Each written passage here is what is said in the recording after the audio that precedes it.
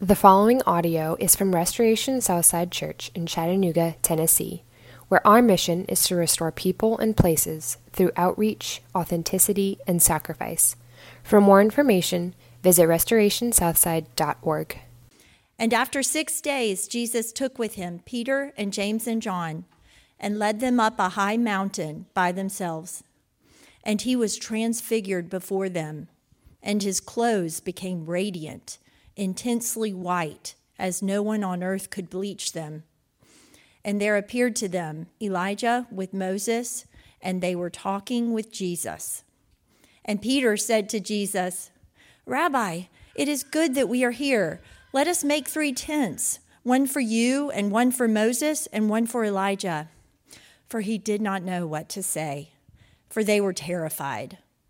And a cloud overshadowed them, and a voice came out of the cloud, "This is my beloved Son. Listen to him." And suddenly, looking around, they no longer saw anyone with them, but Jesus only. And as they were coming down the mountain, he charged them to tell no one what they had seen until the Son of Man had risen from the dead. So they kept the matter to themselves, questioning what this rising from the dead might mean. And they asked him, "Why do the scribes say that first Elijah must come?" And he said to them, "Elijah does come first to restore all things. And how is it written of the Son of Man that he should suffer many things and be treated with contempt? But I tell you that Elijah has come, and they did to him whatever they pleased, as it is written of him." This is the word of the Lord. You may be seated. If you are in kindergarten through 5th grade and you would like to go to Children's Church, please join our volunteers over by the Kids Zone sign. If it's your child's first time in Children's Church, please go with them so we can get them checked in.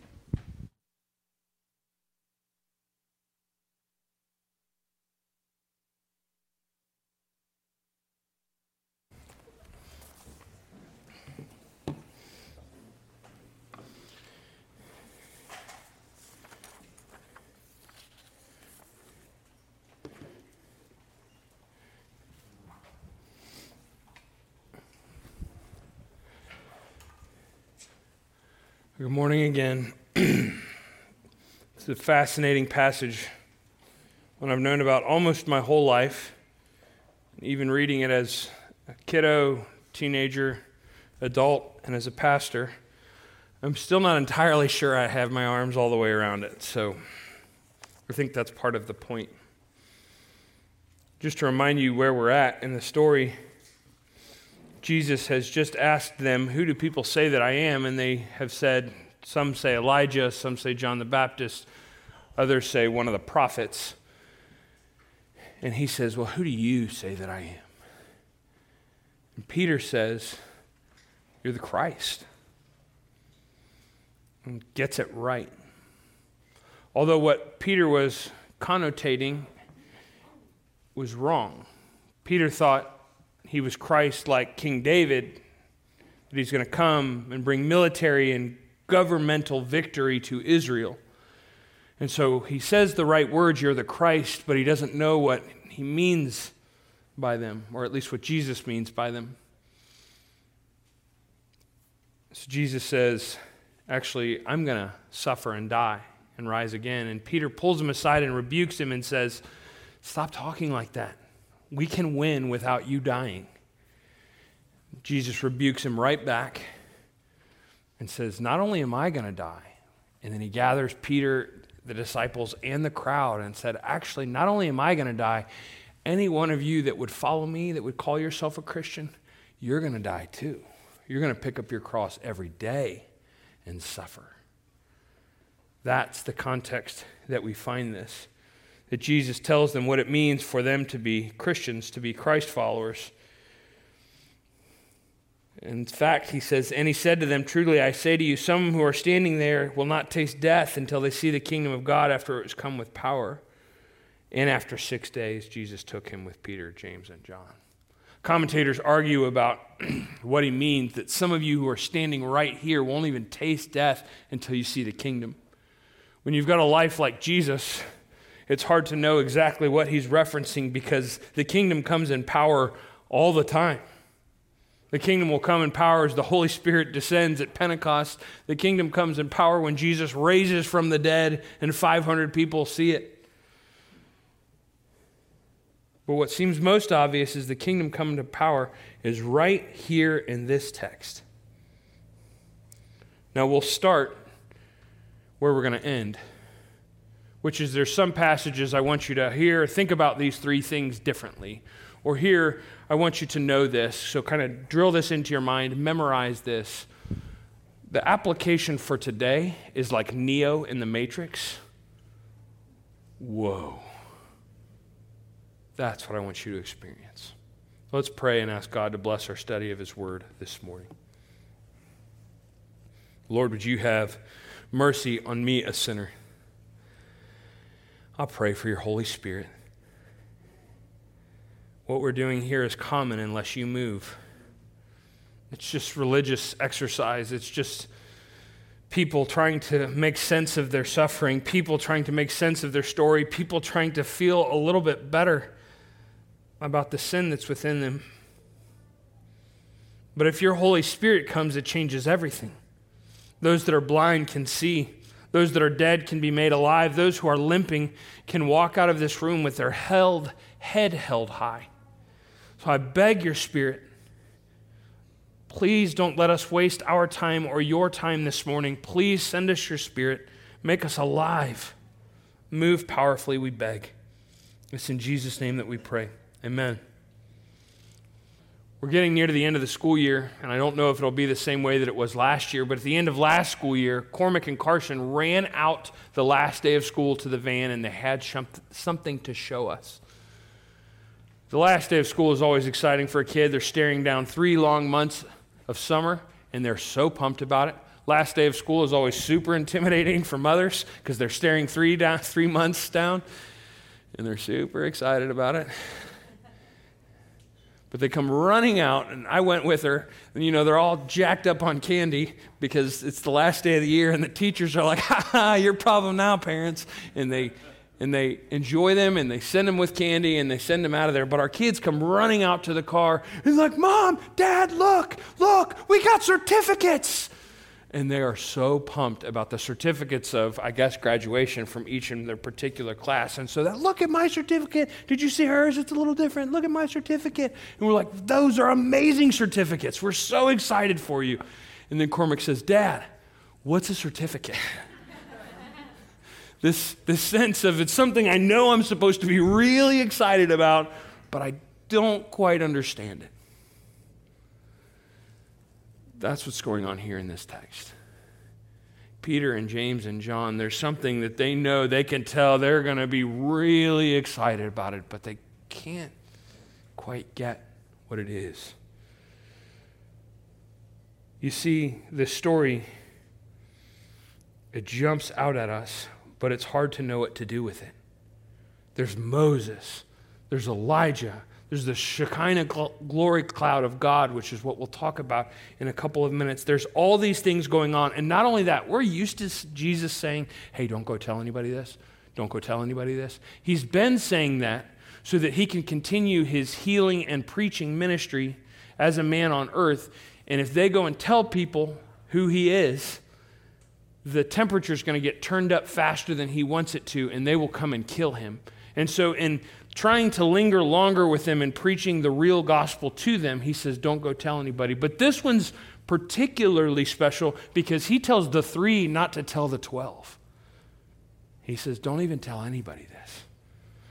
So if even the 12 don't know about this story as the rest of Mark unfolds, the point of it for us is that this story was for Peter and James and John to think about after Jesus rises from the dead.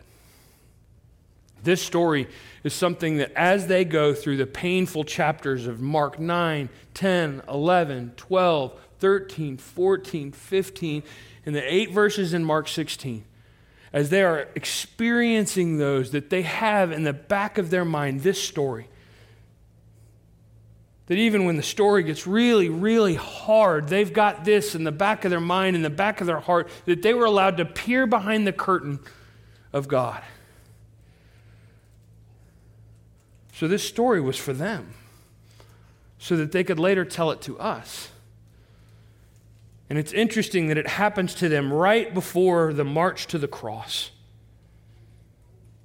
As if the Father is saying, I know that Jesus needs to hear my reassuring words, and we'll talk about that in a minute, but the disciples are going to need to remember that all the pain they're going through, what they've so far understood about Jesus is too small.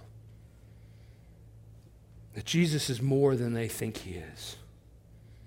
And that's what this passage is about. So that when they look back on what they've experienced, they will remember that Jesus is more than who they've thought him to be. And that's what I want you to experience this morning. As you experience the suffering and difficulties and bumps and bruises of this life, I want you, like the disciples, to realize I have underestimated Jesus. And he is more than I've thought him to be. Let's first look at this revelation of Jesus himself in this passage. What does this mean? Glance with me in verses 1 through 6. And he said to them, Truly I say to you, there are some standing here who will not taste death until they see the kingdom of God after it has come with power. And after 6 days, Jesus took with him Peter, James, and John, and led them up a high mountain by themselves, and he was transfigured before them, and his clothes became radiant, intensely white, as no one on earth could bleach them. And there appeared to them Elijah with Moses, and they were talking with Jesus. And Peter said to Jesus, Rabbi, it is good that we are here. Let us make 3 tents, one for you, and one for Moses, and one for Elijah. For he did not know what to say. They were terrified. And a cloud overshadowed them, and a voice came out of the cloud. This is my beloved Son. Listen to him. And suddenly, looking around, they no longer saw anyone with them, but Jesus only. Remember that we've been walking through Mark, and I just walked you through sort of the context of people are finally starting to land on the answer to the question, who is Jesus? And Jesus has introduced his identity, and now he's going to tell them about what it is, his job, in these next 8 chapters. And it seems that Jesus, after overwhelming them with the fact that I'm going to die, and Peter, you're going to die. That's what it means to follow me. I'm going to die and you're going to die. Almost as if he's overwhelmed them with the reality of where the story is headed. He takes Peter, James, and John aside and says, but that's not all of it. And you haven't fully understood me for who I am. Jesus' reference here is found in Daniel 7:9. It says this, as I looked, thrones were set in place, and the Ancient of Days took his seat. Ancient of Days is a nickname for God.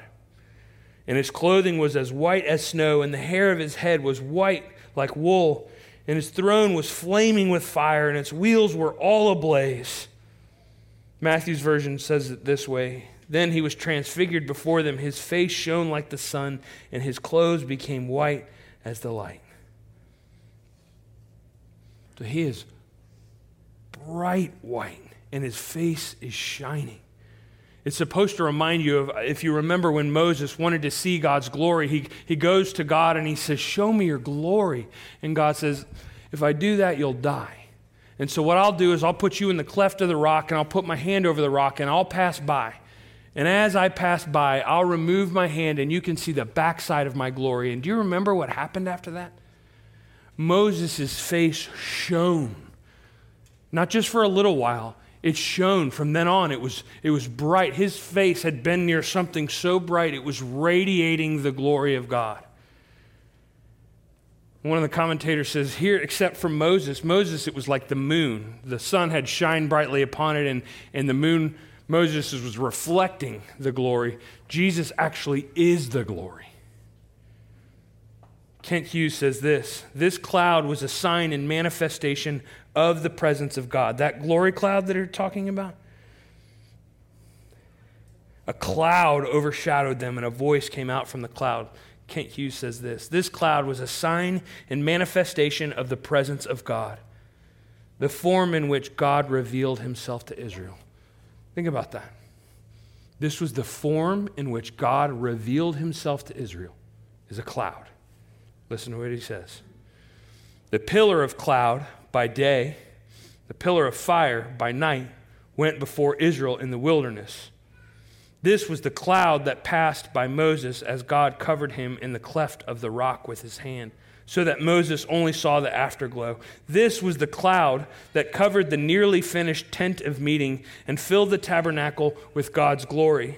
Same cloud that filled Solomon's temple. This cloud, God used to communicate to his people, hey, I'm here, my presence is here, I'm with you through this cloud. And nobody had seen this cloud in 600 years. The Shekinah glory cloud of God had gone missing. And here, the Shekinah glory cloud of God surrounds them and wraps them up. It's as if to say the power of God, the presence of God is here, and not just because of the cloud, because of the person of Jesus. That's what it's saying. That the one who created all things had come to live with his creatures, as Sally Lloyd-Jones has said. That's what he wants them to understand before they head into the season of struggle. As they head and watch Jesus mocked and doubted and persecuted and whipped and put to death. And all of them will scatter into the darkness. What he wants them to understand as they think back on the life of Jesus is that we saw the Shekinah glory cloud of God in and through the person of Jesus. The story must not be over yet. They're getting to see God's presence in Christ. That's what Moses and Elijah are doing there. Moses used to be the mouthpiece of God. He spoke the law. Remember the 10 Commandments. You want to know what God wants? Ask Moses. Moses meets with God. Elijah's the prophet. He represents God speaking to his people so that his people would be a certain way, that they would live a certain way. You want to know what God's people are supposed to be like? Ask Elijah. And right there, they're both there sort of as witnesses and testimony to the fact, you want to know what God is like? Look at Jesus. You want to know what God feels? Look at Jesus. You want to know how God acts? Look at Jesus. What that means is that you yourself get to see God in a way that Moses never did while he was alive. Moses didn't know what God was like you do. He understood a cloud and thunder. You understand the person and work of Jesus Christ.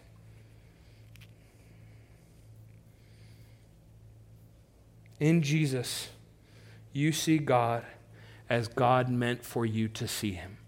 In Jesus, you see God as God meant for you to see him. Everything you need to know about the person of God and the person of Jesus. And you know what I notice? You know what I notice? If I want to learn about God, and so I look at Jesus, you know what I notice? How gentle he is to the least and the lost and the lonely. I mean, think about the people that keep interrupting him and bumping into him. Rabbi, would you help me?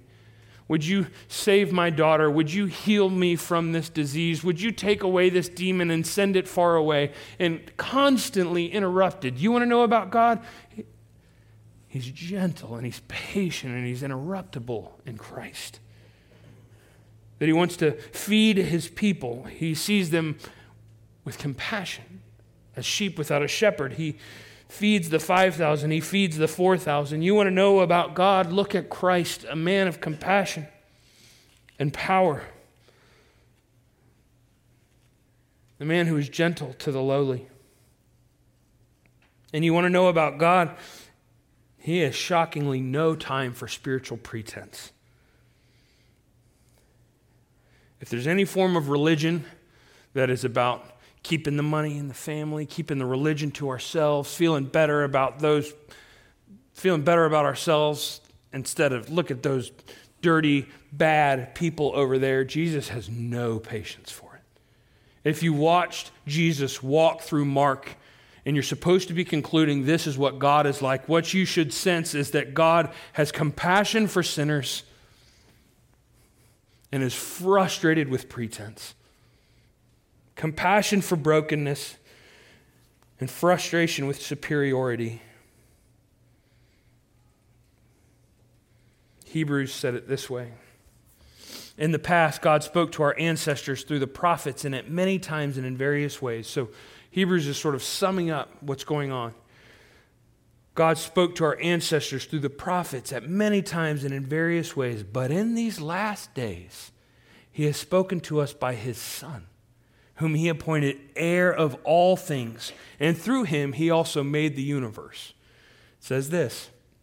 The Son is the radiance of God's glory in the exact representation of his being, sustaining all things by his powerful word. He's saying you used to have to listen to the prophets, listen to Moses, listen to Elijah. Now you want to know what God is like? Look directly at Jesus. That's the application I have for you this morning. Your sin, your shame, and your suffering will cause you to ask the question over and over and over again, what is God like? Look long at Jesus. Look long at Jesus. You see, what happens is we start looking at ourselves. This isn't the life I thought I would live. I thought I would be doing better by now. I thought I would be a better person by now. I thought I would have stopped this sin by now. I thought this suffering that we bear would be gone by now. Me. And what the author to the letter of Hebrews is saying, and what Peter is saying, and what Mark is saying is look at Jesus. We are so used to looking at ourselves, and we wonder why we can't shake loose spiritual discouragement. It's been said that every one time you look at your sin, look 10 times at Christ. That's why we're not up here preaching moral improvement plans for you. That's not why we're up here. We're not giving you the 10 ways to get a suffering-free life. You're going to continue to struggle with sin, and you're going to continue to suffer. What we're up here saying is when you do, look at Jesus. You sinned, but he didn't. And you suffer, and he suffered more.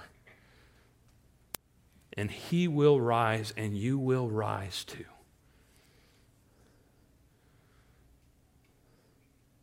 The application of the text is, whoa. Peter and James and John get to peer beyond the curtain and see Jesus, the one who created the heavens and the earth, the one who is the exact representation. And he gets to have Moses and Elijah, and we don't even know from the text how Peter and James and John know that it's Moses and Elijah. I doubt they had name tags. But Peter and James and John know Jesus is standing there in the Shekinah glory of God with Moses and with Elijah, and they're all talking together. And they're going through this. They're experiencing this incredible moment because God knows Jesus needs the reassurance. And Peter and James and John will too. That's what's next. Peter, being Peter, says this, Rabbi, it is good that we are here. Let us make 3 tents, one for you, one for Moses, and one for Elijah. For he did not know what to say, for they were terrified. Mark is the gospel of Peter. It's the stories of Peter, the testimony of Peter. One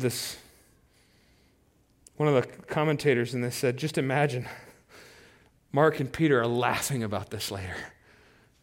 And he's like, do you remember the whole Shekinah glory thing?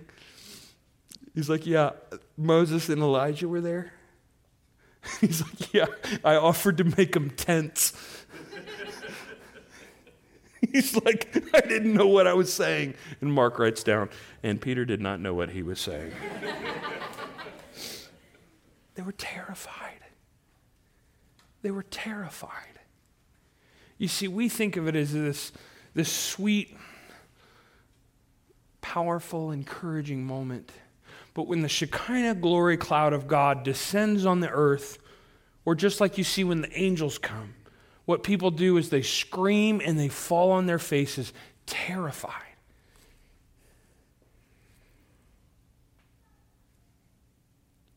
And we'll get to that. But Peter wants to set up shop. We don't exactly know what's going on inside Peter's head. I'm not sure Peter knows exactly what's going on in Peter's head here. There could be something to there's 3 tents. The Shekinah glory cloud. God used to meet with his people in tents. Maybe we can keep the cloud here if we have the tents. Maybe he's just thinking back on the religious practices of what it was with the temple and the tabernacle. And if you want to keep God near, you've got this temple and tabernacle. Maybe he's just thinking this is so much better than what Jesus was talking about beforehand. Let's stop talking about all this cross and self-denial and going to lose stuff. Instead, I'll get some tents. I'll set them up here. And Elijah and Moses and Jesus and me, I guess, will hang out here together. He's having this spiritual experience, this high, and he doesn't want to leave it. He doesn't want to leave the spiritual mountaintop. This is what he wants. And we're like that too. You've had a spiritual high. Maybe it's on a retreat or a special youth trip or a special mission trip. And what happens on it is so good and so encouraging and so affirming that you come back and people are like, hey, how was your trip? And you're like, you kind of don't even know where to start. You're like, it was good. Because you can't possibly welcome them into how good it was. And you've had that. And we want to hang on to those spiritual experiences. There are moments in this room when we finish preaching and finish taking the sacrament and you're singing your lungs out. And I look down, some of you have tears in your eyes, some of you have hands raised. All of you are singing your lungs out. You're embracing this moment that you're experiencing actual worship. The Holy Spirit is here, and you're experiencing actual worship. And what I realize is what's going on is you don't want to go back out there. You don't want to come down off this spiritual high. It's hard out there. And you have things that are waiting for you out there that you don't want to deal with. And so we're in here and we're together and we're singing our guts out. Now you're all going to be super self-conscious when you sing. And I don't want you to go out there. I just want to freeze you in this moment and say, this mountaintop high, this is the moment, this is what it's like. And we are supposed to have those moments. That's why God is giving Peter, James, and John this moment. But the reason he's giving Peter, James, and John and Jesus this moment is because they're about to head to the cross. And he wants them to know that as you walk, and as it is hard, and as you lose, and as you suffer, and as you die, remember this moment. Who you're dealing with is Jesus, the one that Moses and Elijah testified to, the one who is now the Shekinah glory cloud of God. So when you see him die, the story is not over yet. And when you have your spiritual highs, those sweet, important, purposeful moments where you experiencing something real and with grit and that can sustain you, it's not there so you can stay there. It's there so you can go back down into the mountain and pick up your cross and follow him. Kent Hughes says this, for a brief moment the veil of humanity was lifted and his true essence was allowed to shine through. And Peter and James and John were to hold on to this and what was to come. The veil of humanity was lifted and his true essence was allowed to shine through. He was giving it to them as a gift so that when they're sitting in an upper room with the door locked and there's only 11 of them left, that they would remember that the story wasn't over yet. And he gives us these experiences, these gloriously spirit-filled experiences, not so that we can set up shop, so that we can go back to what he's called us to do.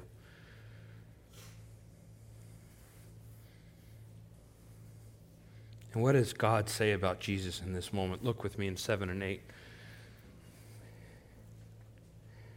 And a cloud overshadowed them, and a voice came out of the cloud. This is my beloved Son. Listen to him. This is my beloved Son. Listen to him. Doesn't Jesus already know that he's God's Son? Why the words? Derek Thomas says this: one of the reasons for this was a reassurance of the Father's love for Jesus as he undergoes the passion and the crucifixion. If Jesus needed that reassurance, it's okay that we need it too. You are my Son, with whom I am well pleased. He's saying Jesus is about to stare down sin, death, and the devil. And more than that, he's going to stare down the wrath of his own Father, who he has been in perfect relationship from eternity past. This self-giving, mutually loving relationship of Father and Son, delighting in one another with the Holy Spirit. And there's delight, and there's so much delight that it bubbles over into we need more people to love. That person that he has this much delight in and trust in is going to turn his back on him.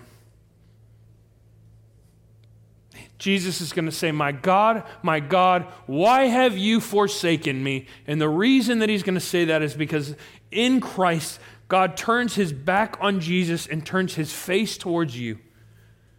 And that moment was going to be so profound, so earth-shattering, so devastating for Jesus that the Father stands over him now and says, Jesus, you're my Son, and I am pleased with you. You're doing the right thing. I love you. And we have to use moments like these to remind ourselves of what is true. Remember when we said at Mark at the beginning, the dove descends on Jesus in the baptism? You hear the voice from above, this is my Son with whom I am well pleased. And at the baptism, we're supposed to say, as you are baptized in Christ, as you put your trust in Christ, what is true of him is true now of you. And here it's true here. For those of you who have put your trust in Jesus, what is true of Jesus is true of me. Jesus looks at you in your sin and in your struggle and in your suffering and says, you are my daughter, with you I am well pleased. You are my Son, with you I am well pleased. What's true of him is true of you. Jesus lived perfectly. Now I'm no longer a slave to sin. Jesus died obliterating sin, so I'm going to stop walking around feeling guilty all the time. Jesus rose, I too shall rise. One of my mentors said that he challenged all the people in his life to memorize this verse. Since then you have been raised with Christ. He's talking to people who are still alive. Since then you have been raised with Christ. Set your hearts on things above where Christ is seated at the right hand of God. Set your minds on things above, not on earthly things. Listen to this. For you died, and your life is now hidden in Christ with God. When Christ, who is your life, appears, then you will also appear with him in what? Glory. So you think I'm using preacher exaggeration to say that when God looks at you, the Shekinah cloud of glory, Moses and Elijah are there. When God looks at you, he says, this is my Son, this is my daughter, with whom I am well pleased. It's not preacher exaggeration. It's what the Bible says. You died. Your life is now what? Hidden in Christ with God. What's true of him is now true of you. He was declared faithful, you'll be declared faithful. He finished well, you'll finish well. He rose, you too will rise.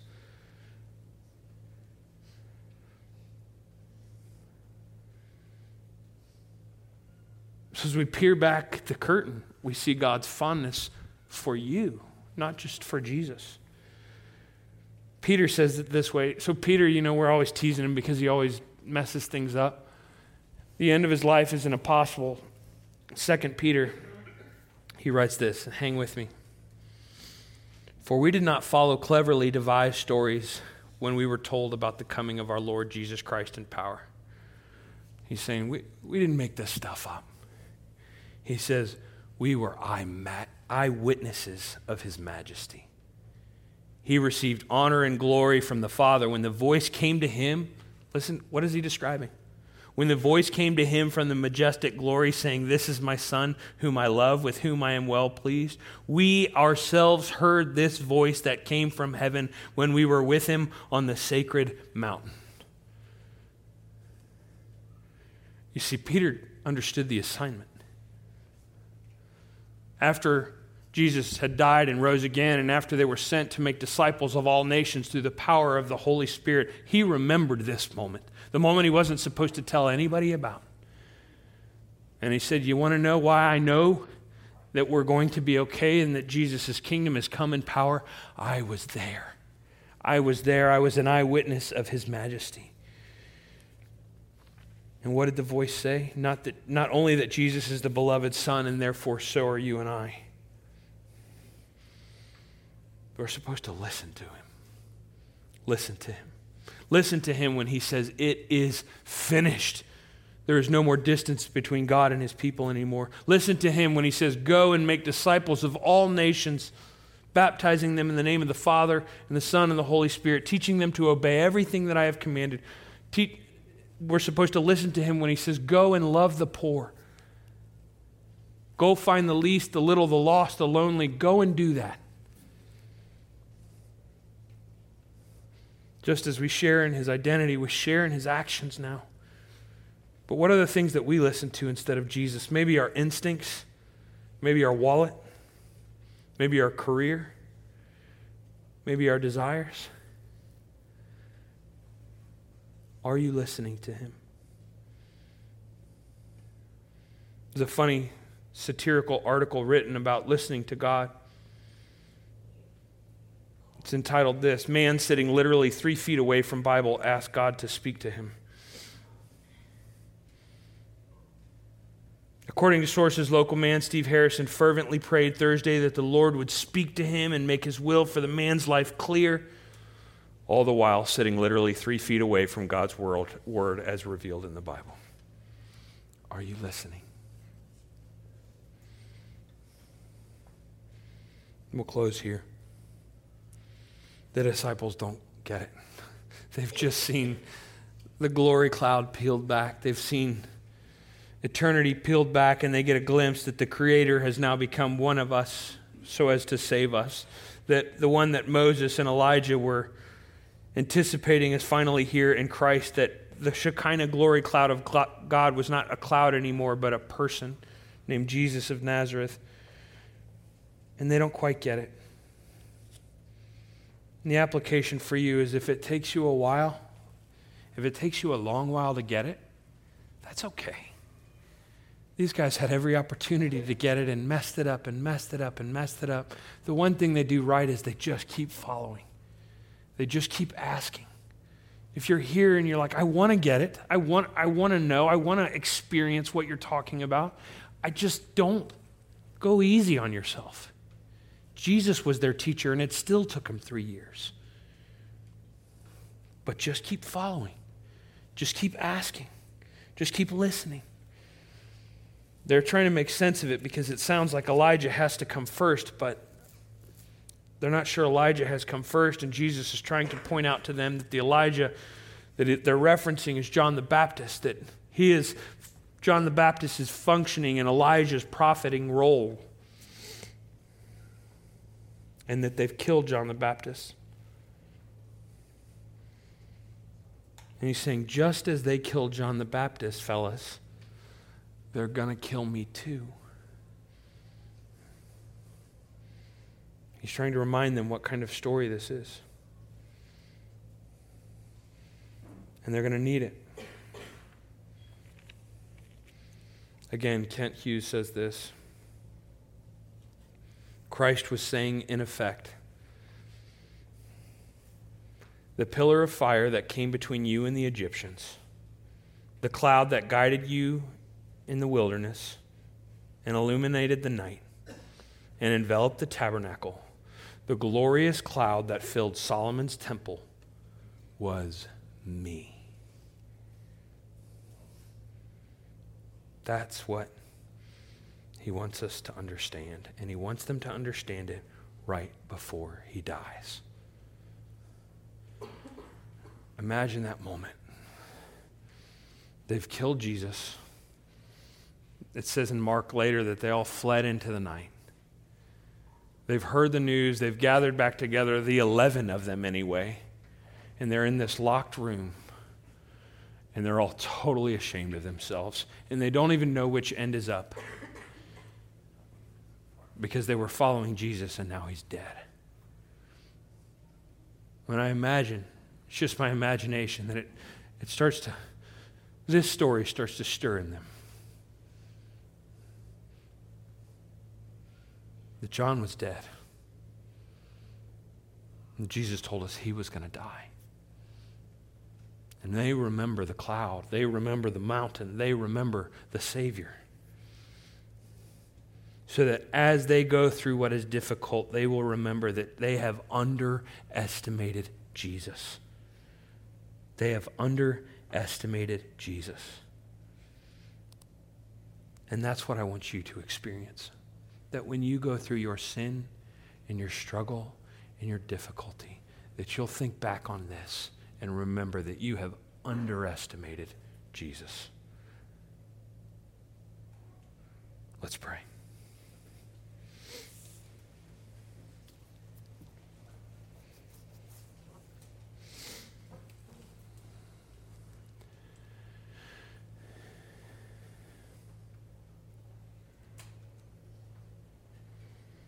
Jesus, this text is so powerful, so nuanced, so overwhelming.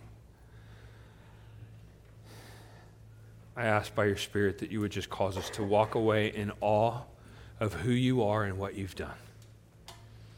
And that being in awe of who you are and what you have done will bolster us for the road ahead. Thank you that you love us, that you listen to us, and that you're near us. Thank you that we don't need a cloud anymore, and we don't need a temple anymore, and we don't need a tabernacle anymore, and we don't need Moses and Elijah anymore. That the one who made us has come to live with us. Would you help us to live like it? It's in Jesus' name that we pray. Amen. Thank you that we don't need a cloud anymore, and we don't need a temple anymore, and we don't need a tabernacle anymore, and we don't need Moses and Elijah anymore. That the one who made us has come to live with us. Would you help us to live like it? It's in Jesus' name that we pray. Amen.